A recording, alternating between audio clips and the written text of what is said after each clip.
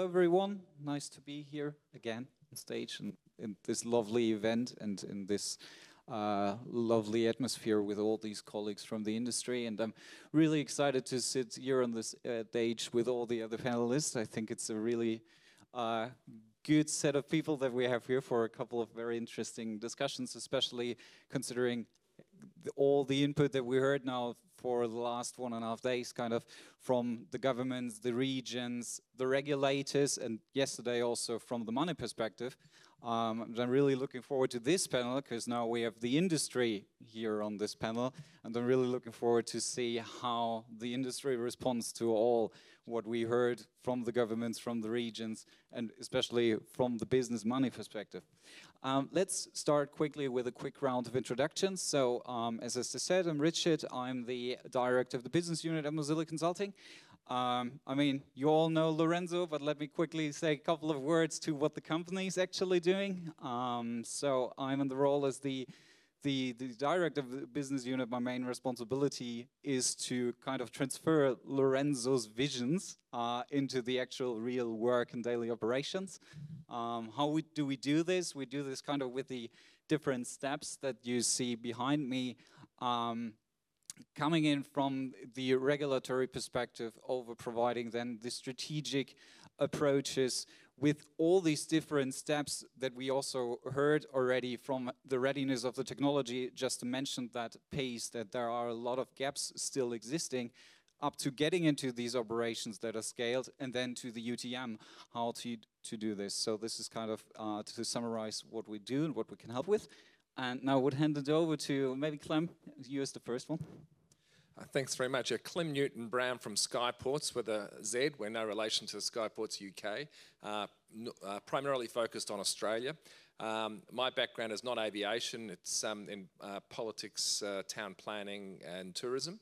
And what we're focused on, I suppose, is doing our small piece of the puzzle, which is the landing sites to enable these amazing aircraft to operate. So the things we're looking at is bureaucratic, political, community support for changing regulations to enable new vertiports to break that nexus between aviation and airports. And then the next thing we're doing is gathering options on sites. So we've got over 500 sites in Australia now.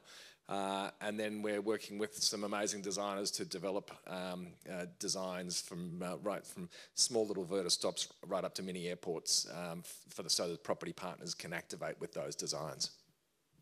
Thank you very much. So, Juliana. Okay, so good morning. My name is Juliana. I work at Eve Air Mobility. And at Eve, I'm responsible for the business development. So everything related to sales, marketing, government relations in Europe. So I'm representing Eve in Europe. So Eve is the first spin-off from Embraer. So here you can have some information about the vehicle that we have been developing for the last 4 or 5 years. This vehicle will have an introduced service in 2026. We have customers all over the world in the 6 continents. So we have today more than 30 customers, and it's a very diversified, let's say, customers. We have airlines just like United, SkyWest, Republic. We have helicopter operators just like Halo or Bristol or Helisul in Brazil. A few ride-sharing platforms just like Blades. So you can see that we have a diverse backlog, and also these customers have been working with us on the development of this vehicle. That's a vehicle for 4 passengers, 1 pilot. In the future, I don't know when, I think that nobody here knows when, we are looking for autonomous operation. So that's it. I'm looking forward for the discussion today. Thank you very much. And we're also, I think, all really looking for your input from the user's perspective, especially on the vertiport side of things. So, Brad, over to you. Thank you very much. So Brad Miller, Managing Director for Ferrovial Vertiports for Europe. Thank you very much, Esther, for the kind invitation. Wonderful venue and conference. A bit like Clem, I'm looking for sites primarily. So from a European perspective, we've also got a big team in the United States. And Ferrovial Vertiports, just to put it in context, is part of Ferrovial Airports.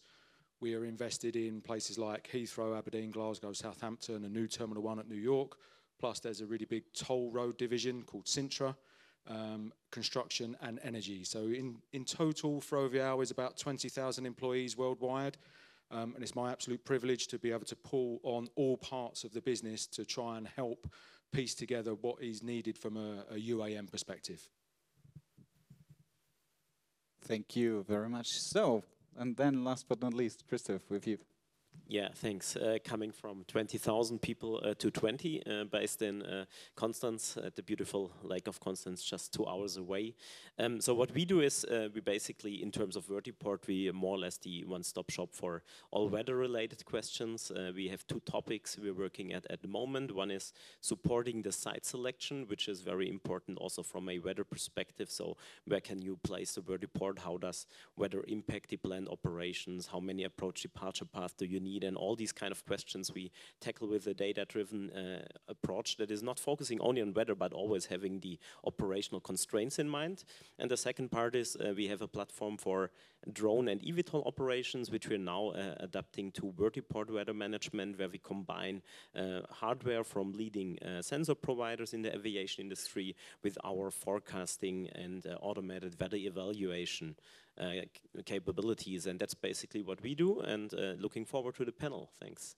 Perfect. Thank you very much. I think as I said, I think we have a good group of panelists here. So maybe, Brett, let's start with you with the first question. We heard now yesterday that there is, on the one hand, a lot of activities out there, a lot of movement, a lot of willingness to support and to progress in the industry and to connect also cities with, and we heard about mobility is more than just urban air mobility, it's urban mobility kind of thing. We heard these statements.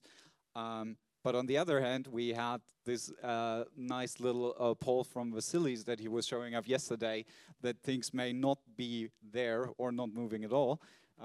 So from this perspective, what do you see? What is kind of the blocker to proceed here? And I mean, for sure, especially with the infrastructure, to really establish the infrastructure that we need here. First thing to say is thanks. What a great question. Obviously, look, I look at it from an infrastructure perspective. That is my viewpoint. We're across everything else. At Ferrovial, we are looking primarily at passenger services. We will look to incorporate cargo on eVTOLs or to accommodate that, plus drone services, if it fits within the troughs, the operational troughs of the passenger service. So I look at it from that perspective, just to give it a little bit of context. I think, like everybody else, we have to acknowledge that the eVTOLs are the thing that's still on the critical path. And then the other aspects are obviously airspace capacity, who's actually going to operate and sell seats on the eVTOLs. It's absolutely wonderful to see operators and airlines now starting to take a bigger step into the industry. I think that's really important, not just from an operational perspective and safety perspective, but also commercially, in terms of yield management of seats and the management of the battery life as well, and how they're going to incorporate that into their W patterns across the operational day. And then not least, from an infrastructure specific perspective, when I talk to local governments and local authority colleagues, it's really interesting to hear their take on things. And one of their absolute concerns, once they get past the safety aspect, and it's wonderful to be able to point to people like EASA, the member states, the FAA and the CAA in the UK, to say that they're drawing down on existing regulation to help bring UAM into being. That those brands, if you like, are very recognisable to even laypersons from an aviation perspective, so that helps overcome the safety aspect. But one of their biggest concerns after that is this going to be for the exclusive use of the top 0.1% or the top 1% of earners in countries or in society? And from our perspective, we have to say no, because we're looking at it from an infrastructure perspective. And that means volume going through the facilities in order to justify our investment. I acknowledge, like any new product, it probably is going to be more expensive than we would like it to be at the beginning. But it's how quickly can we get to economies of scale and to help drive that down. So after all of the regulation and all of those other things and eVTOLs coming into being, it really is, it's those intangible aspects of how do we start to get planning permits and integration into society. Yeah, Thank you very much for this insight, and I want to stick with one thing that you said, which is kind of, is it just, because I think it's an assumption that many people have, maybe not necessarily in this industry, but people outside of this industry say, okay, these eVTOLs and air taxis, they are nice, but they will just serve for the upper 0.5% of the people, or the first percent maybe. So maybe Juliana, to you as the manufacturer and the operator then maybe as well, what is your take on this? I think you have an interest as well that it's more than just 1%, right, that is using your product. So how do we get there? Yeah, this is a tough question. But so it's all about costs, this industry, right? So we had a very good panel yesterday related to cash and financing, and we need volume. But we are not going to have hundreds of eVTOLs flying over London or Paris on day one. So we needed to think about a phased approach, and we have different stakeholders here, and we needed to start to talk now and share the risks. So I don't think that the vertiport guys, they're gonna take all the risks and share, I don't know, $5, £5 per land or per passenger. The fleet operator is not going to take all the risks and charge only, I don't know, $10, £10 per passenger. The eVTOL manufacturer, we cannot charge just a small amount per eVTOL. We have the leasing companies that can also be a good partner here. So we needed to everybody work together and look to each one of the lines of costs, so the operational costs, and see how we can tackle these risks together. In the beginning, the day one, it's not going to be cheap. So we cannot say that this is going to be comparable to an Uber X. I think that, and this is the message that we need to be very careful when we are talking to the community with the passengers. But I think that's how we show the plan and how we see the growth of this industry. Another thing is that I don't think that we are going to replace trains or that we are going to replace buses. So, but it's when we are discussing with cities, when we are discussing with our fleet operators, our partners, we think about something that's going to complement the current means of transportation. And when we are talking to cities and when we are talking with the vertiport companies, we talk about land and power. So this is what we need if we are not fully verticalized. So we are not investing in the infrastructure. We are not going to have our own EOC. So we are building, certifying, and also supporting this fleet of eVTOLs. And you need to work with each one of these partners. So it's about communication, about a long-term view, and each market will be different from the other. So the operations that we are now studying and the routes that we are looking in San Francisco, for example, they are completely different from the routes that we are working with our partner in India and Bangalore, that are completely different from the user cases in São Paulo, that are completely different from the user cases in Norway. So it's a case-by-case scenario, and it takes a lot of work, and that's why we needed to start work together now. Perfect. I have a couple of follow-up questions for the group on this, because there were many good things in there that are quite interesting. Maybe the first one, you mentioned these different routes that we have to set up and to select and then to scale all of these routes, which perfectly makes sense from my perspective. Then my question is, okay, how do I know that this is kind of the route that I want to take, and this is the takeoff and landing area? I mean, speaking from a vertiport perspective, this is a static point, right? So how do I select this? And maybe Christoph, starting with you, and then afterwards, I'm also curious to hear Clem's perspective on this. What do you think about how can we select the good starting points in this that are allowing us as the industry to scale then from there? Yeah, so basically we're involved in some of these processes or projects at the moment, and it's a multi-dimensional construct. So we are always bringing in the operational part, the weather part, but of course you need to match the demand side as well. And you also need to think not about is it a place where people want to move from A to B, but also how is it connected to other means of transport? Because if you use an eVTOL to save time, if you arrive somewhere and then you don't have a good follow-up connection, you don't save save a lot of time. So I think this multi-dimensional aspect is quite important. And you mentioned San Francisco, and that's quite interesting. We also did a study there, and if you look at the Bay Area, and whoever of you was there, you know it's horribly congested in terms of the roads are full, in particular if you go in the morning or in the evening hours. And now it's completely clear there's a lot of people earning a lot of money. They would be interested in having eVTOL services. And if you look at the morning hours, that's exactly the time where you have fog.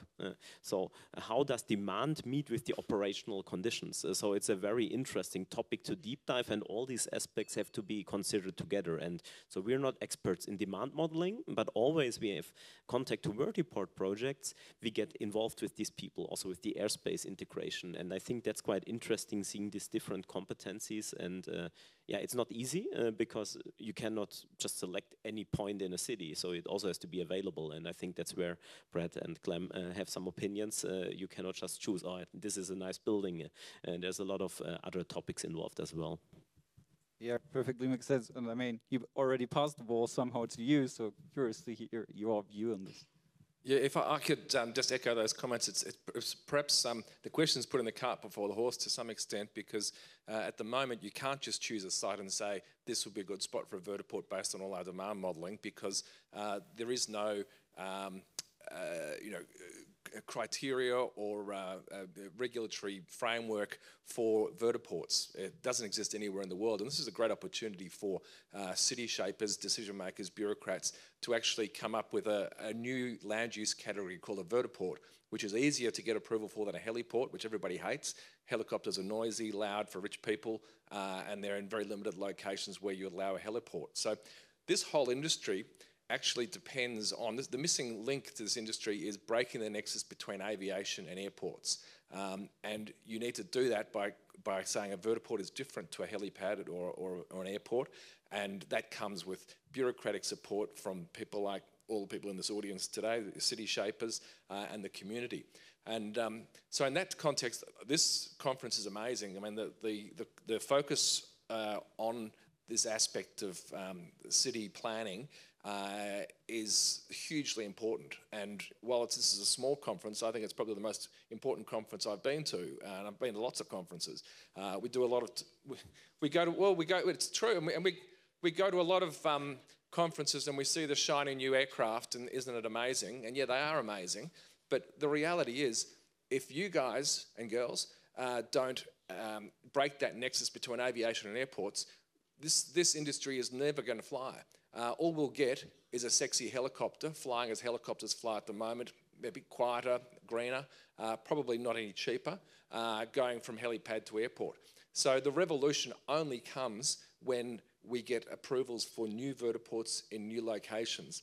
And that's the really difficult thing for us to achieve, because it needs political support. I'm an ex-politician, and it frustrates the hell out of me, because I can see this as the first city or country that breaks this nexus and says, come to Switzerland, because we've got this new category for vertiports. Put them in industrial areas to begin with, and then the community will push to have them in more commercial areas. And the first country or city that does that will see that investment flow. And it doesn't actually cost the politicians anything, because industry will pay for it. So as I said, look, I spent a lot of my time trying to convince cities in Australia and around the world to do this. And nowhere have there been a rule sort of set in place. So it's great to see everybody here today, because I think this is actually where the industry will actually be able to develop, as everybody's predicting and putting out there that it will. It won't happen unless we get these new vertiports. If I could just tell one little story, the Segway. I'm concerned that this whole industry will be like the Segway. The Segway is a similarly shiny new object, doing absolutely amazing things. You can stand on it and think about going that way, and it goes that way.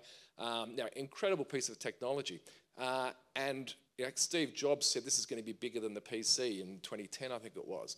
Now that piece of technology still exists. It operates only for tourism now, and some, I think, security purposes in shopping centres and things like that. And the reason that hasn't worked is they're too expensive. I think they're about $10,000 each. and you couldn't use them anywhere. You couldn't use them on footpaths, couldn't use them on roads.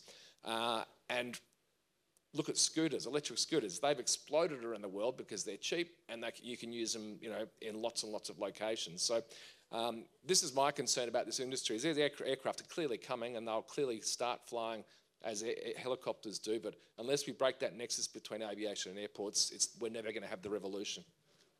Yeah, thank you. There are a few points, especially on the business side, that I would like to come back later. Maybe now first that I now get a better understanding of kind of the infrastructure that we need and where and how to place these kind of vertiports. Brett, what is the kind of infrastructure that is really needed to set up a vertiport? Because, I mean, Clem was kind of doing this reference that we hear often, okay, what's now the difference between a vertiport and the heliport in the end? So I guess it's kind of an infrastructural thing that is the difference, but what is kind of the infrastructure that is needed there? Before I answer that question directly, and I will come on to it, you might have to remind me, just talking about the commercial aspects and just building on this, we're really firm from our perspective. Demand, demand, demand. Where do you decide where to put a vertiport? I think Justin was saying it in terms of use cases and what are the customer looking for. Demand, demand, demand. If you remember nothing else of what I'll say today, please try and remember demand, demand, demand. It's where we start and finish with absolutely everything. Christoph's absolutely right. We need to think about weather. We need to think about energization of the site, integration of airspace, the size, the shape of the footprint that's available to us, the commercial aspects of that. But all of these things take time and money and due diligence to work out whether they're right or not. It's our firm belief that if there's not a demand there, don't waste your time even bother looking at any one of those aspects. So we look, first of all, where the demand is. We then go through all of that due diligence, and then we come back to the demand before we're then prepared to put a spade in the ground and to actually start building the infrastructure. So I did want to underline that point. I think it's hugely important, not just from an infrastructure perspective, but for our OEM partners to make sure that their operators and their airlines that are acquiring the aircraft, however they are, that they've got the confidence that the volume of passengers is going to be there so they can operate profitably, because that is the thing that allows everybody to continue to invest and most importantly to continue to operate safely and securely. So in terms of the actual infrastructure, look, they're not that difficult. They're a drop of PQ to form the airfield and then some small passenger services. Really the complicated bit is integrating them into urban environments and making sure that they are proximate to the demand. Thank you very much. And I will come back again on this business side, as I said. Just quickly, I would like to hear your view on what Brett just said on the infrastructure that is needed. How do you see this as a manufacturer? Would you agree with this, that it's super simple, or are there some kind of hidden blockers that may appear? I agree about the demand part, but I think that we need to approach on different types of vertiports, and you have different sizes of vertiports. And you need to have a kind of a really big vertiport that would accommodate, I don't know, 10 eVTOLs for the overnight maintenance, for the overnight charging. And this is not easy to find this huge space just in the middle of the city. So, and we need to take into account the range of the vehicle. I think that someone just mentioned this in one of the panels yesterday. So this is very important. So we needed to think about, okay, where these vehicles are going to pass through the night for the simple maintenance and also for long battery charging. And this is something that we needed to discuss in a case-by-case scenario where we are going to place these vehicles. It could be close to an existing MRO facility. So we, as being part of Embraer, so we have MRO facilities in different parts of the world. So we have different partners all over the world. So we know how difficult it is to maintain a huge fleet. But the case here is that's completely different from commercial aviation. So based on the range of the vehicle, so we have here in our case a vehicle with a maximum range of 100 kilometers.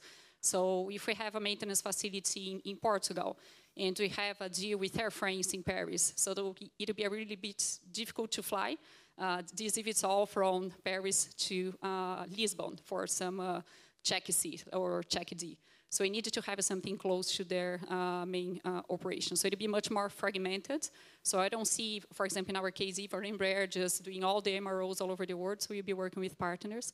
But we needed to work with these guys here. So, okay, if this is something that they would be interested in investing, or if this would be something together with the MROs.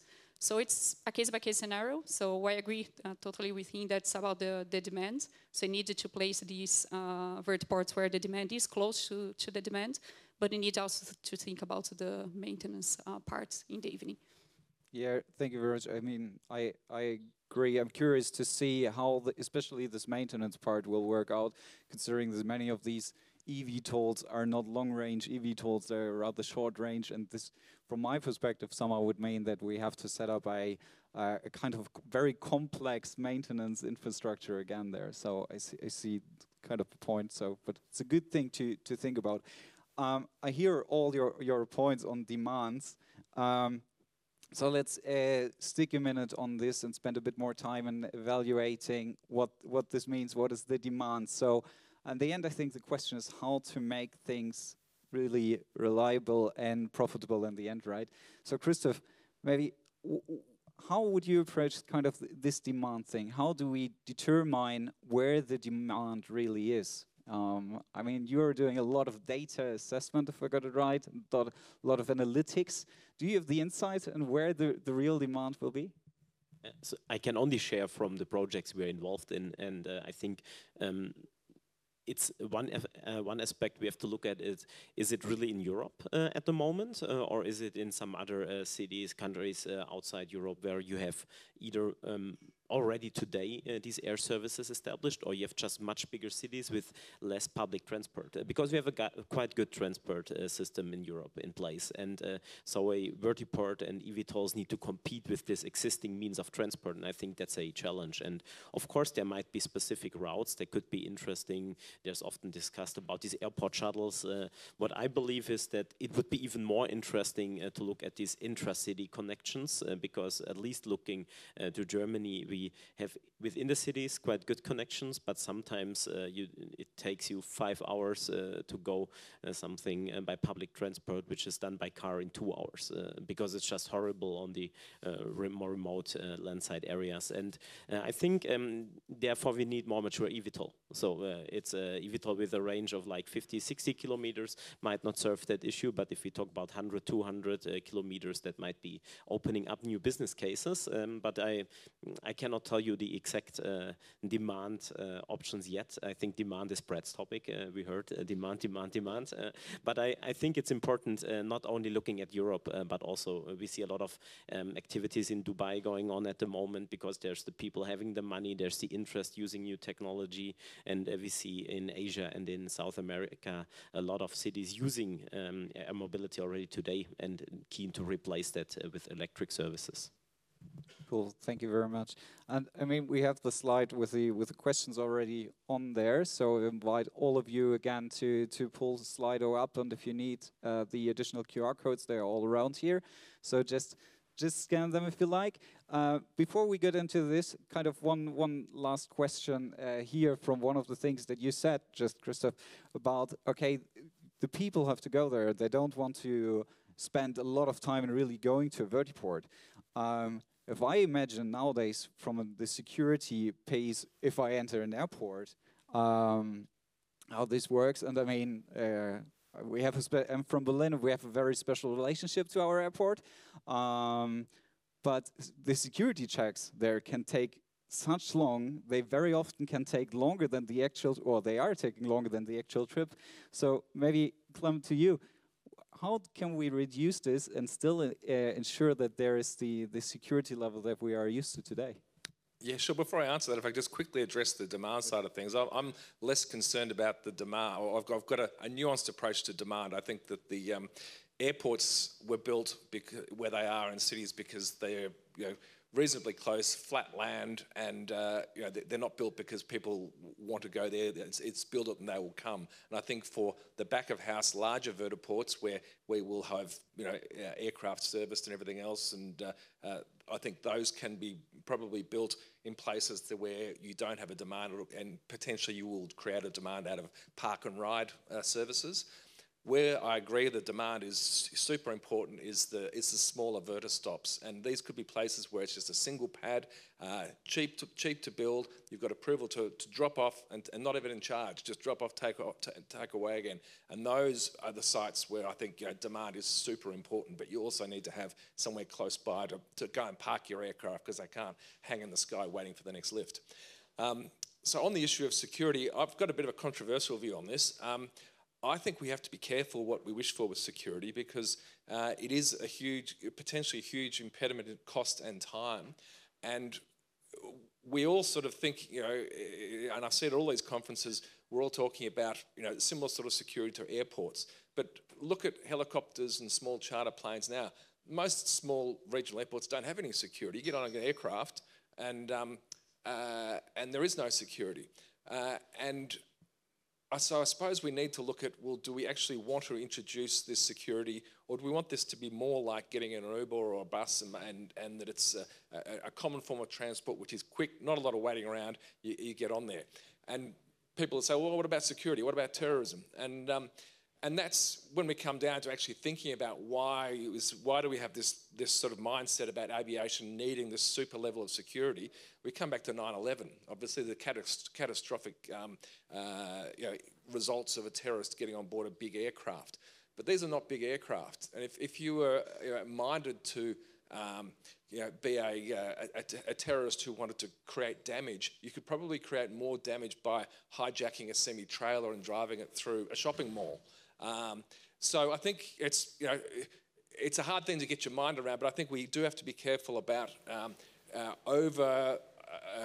being overly cautious with this type of transport just because it is aviation, and also pointing to the fact that we don't have this type of high-level security with smaller charter operators now. So I see you want to comment on this here. Yes, please. A relief for the audience. I'm not going to mention demand in terms of security. So I think it's before I do add to what Clem has said. Safety and security, absolutely #1 priority. It's the thing that allows us the seat at the table, our reason to operate. I think if you look at vertiport or UAM operations through the security lens, through the aviation security lens that we have today, the regulators, particularly EASA and from the UK from a DFT perspective, they've done the work already. Their risk assessments are there, that the measures are commensurate to the risk that they see. And so EC300, and slightly different in the UK, apologies, we do have to be different. If a vehicle is less than 10,000 kilograms, in maximum takeoff weight and less than a certain amount of seats, and invariably these are going to be flying domestic, so we don't have to worry about the border. Then the DFT very, very recently at a round table in London confirmed that subject to ministerial confirmation and sign-off, aviation-style security will not be needed if you are travelling and paying for a seat and you're flying to and from a licensed vertiport.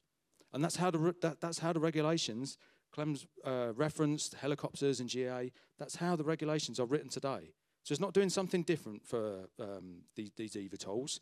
It's actually following what we have in place already. And so I'm really grateful to all of our regulator colleagues and peers for adopting the special conditions and giving themselves permission to take decades worth of experience and data and operational knowledge that are baked into the regulations today, and giving themselves permission to use those as the foundation and then bridge to what we need in the future. And I see that that sensible path with regards to security is being followed, which is absolutely fantastic, because you're right. If we have aviation-style security at every vertiport, it is going to erode the benefit of getting on an eVTOL in the first place. Just my final point on this, when we talk to the large commercial airports, we strongly advocate that their vertiport operation is placed landside, outside of the critical part, for a whole host of reasons, not least because it means that I don't have to have security at every vertiport across the entire network that may or may not serve that vertiport at that airport. All right. Thank you very much for the additional statement. Let's go to the pool of questions, and let's start with the first one from Andrew. Maybe to you, Clem. speaking again about the demand capacity, so what's your level of concern that there are no testbed vertiport networks available to mature the vertiport tech stack? Look, again, I've probably got a bit of a controversial answer here. Some of my colleagues and competitors are very focused on having test beds and vertiport prototypes, which I think is good. It increases the learning if you're actually working with an OEM to work out how you interoperate. But I'm not that fussed about, as a vertiport operator, I'm not that fussed about what goes into the vertiport yet, because the aircraft don't even exist yet in a commercial sense. So, while we've got some information, we don't know exactly what every aircraft's going to require. And to waste money trying to develop a fully functioning vertiport now, just so you can say you've got a test bed, I don't think is necessarily the best use of time and money for a vertiport company. I think the most important thing that I can do is to get those sites, get options on sites. And that's what our focus is, getting those options so that when you people decide we're going to allow vertiports, to allow you to break that nexus between aviation and airports, and here are the rules, I can then go back to all the property partners who have signed up to give me that option and say, well, your site's suitable, let's do a deal. And once you've got that deal, you've got the real estate, the physical real estate, what actually goes into the real estate, whether it's weather systems or air traffic management, whatever security is required, construction, battery charging, all that sort of stuff.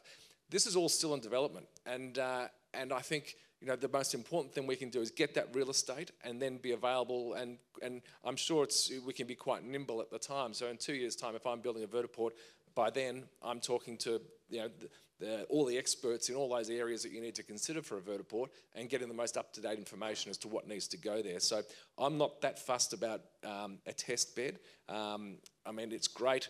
Countries like in the Middle East, where in Neom and Dubai, where they've got large pools of money to be first and to create these test beds. I think that's great. They will learn a lot. We'll all learn a lot from that. But in terms of taking investor money, I don't see that there's going to be a return for investor money in building test beds right now. Yeah, thank you. You said one very interesting thing, and I think it also somehow resonates with one of the other questions that we have. You said these aircrafts are not there, and I mean, you're right. So what we have today are more the smaller ones, right? So we have the drone sector with all the delivery drones, etc. And we have here the question from Thorsten that seems to go kind of in a similar direction. So maybe for you, Christoph. There's much discussion around passenger transportation. Could you expand on the potential role of smaller cargo drones in the context of a vertiport? Happy to answer that in a second, but I first want to get back to the previous question with one sentence. So I think testbeds at one point are important when we talk about future, more automated operations of eVTOL, because there we need a different tech stack. If we look at how will the initial operations be like, we have VFR operations, we have rules on that being worked out, we have clarity how a vertiport looks like, if you accommodate that, and speaking for the weather topic, it's not tech. It's a wind socket, what the regulatory asks you for at the moment. So it's not high-tech digitalization, whatever. But still we see that this is not how the industry will evolve, and we need to mature. We need to think about how can we integrate sensor data, how can we communicate information to pilots, maybe being in a remote center, they don't see the wind socket anymore. So I think this is important to tackle, but this will not impact the initial operations which will take place under VFR rules and which will be maybe in 2024, 25-ish, starting somewhere here in Europe, in Dubai, wherever. And so that's my point on the testbeds. I think we need them, but for another kind of operations than what the initial ones will be. And thinking about the second question, so the cargo drones, if I look at how they're used at the moment, I don't see them flying that much in a city center or in the urban areas. I see them more flying in the remote areas, connecting islands, doing hard to reach places, or what we see in Ireland with this more suburban areas, but then usually they drop off packages in the garden. And I think it's still the question, what is the viable business case if we talk about cargo delivery? And I think it's yeah, you always need to compare it with the available means of transport. And if it's in the city center, there's a lot of good competition that have optimized the services for hundreds of years. And then you don't need a vertiport if you connect a, let's say, island or ship to shore or whatever. So I think they're not always related in that sense. Here, point taken. Although I think Justin may have another opinion, as we heard, with these hundreds of routes in place that are all touching urban environments. So I think there might be some controversy about this as well. Then maybe just a follow-up question on this one, maybe for you then, Juliana. I agree with that. Maybe the role of a complex vertiport or vertiport at all for cargo drones might not be that relevant yet. But what we see is more and more drone-in-a-box solutions that are kind of, you could consider them as kind of a mini vertiport. I mean, you don't need the huge infrastructure, but there are some commonalities that you have, especially thinking about the location. I mean, you want to choose the right place. How do you see this? Do you think they can help, or it's a complete different story? Or can they help kind of getting the way towards the vertiport and scaling things up, starting with kind of these drone in a box?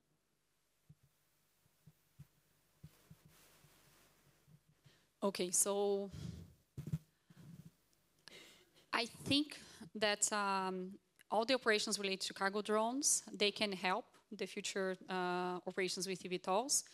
Not really related to the vertiport locations and so, but I think that's about community acceptance. So I think that already helps in showing, and we really hope that we will have no incidents, accidents, because then it would be really bad for the whole industry.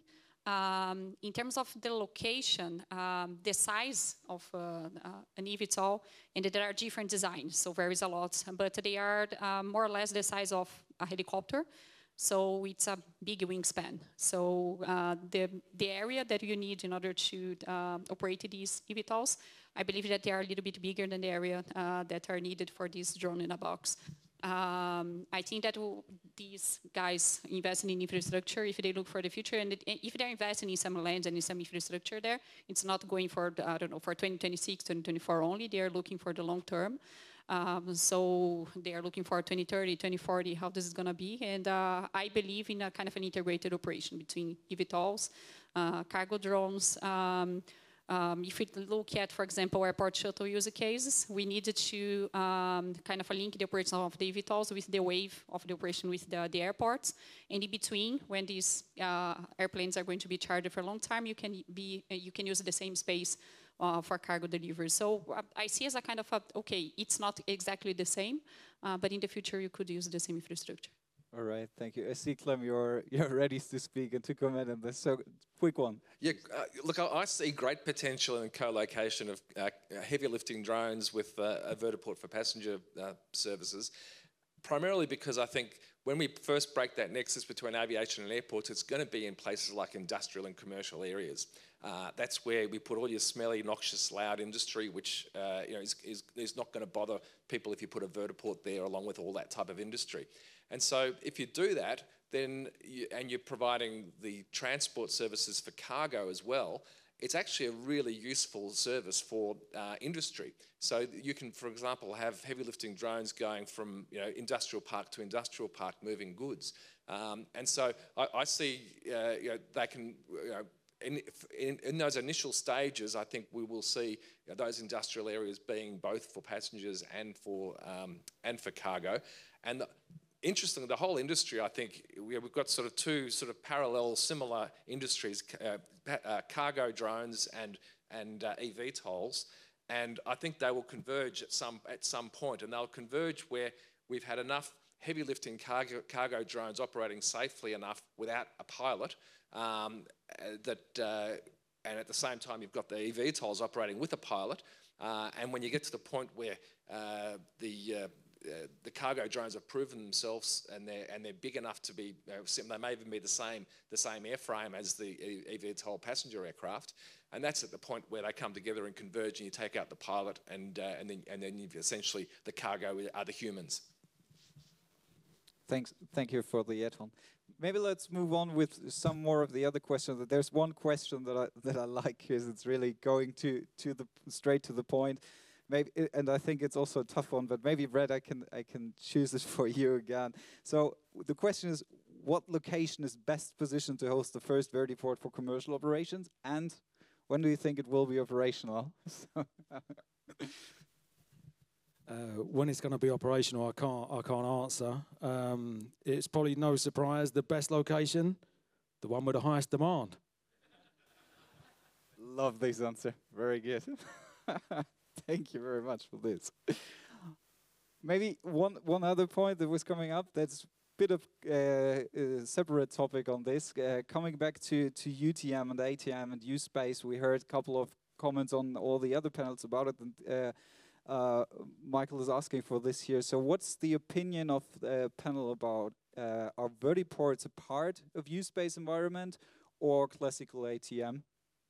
Anyone who wants to start with this? It's kind of the first one from Michael. So what is the opinion of the panel about are vertiports a part of U-Space environment or classical ATM? You? Go ahead. I'm happy to start, certainly. I think a mixture of both.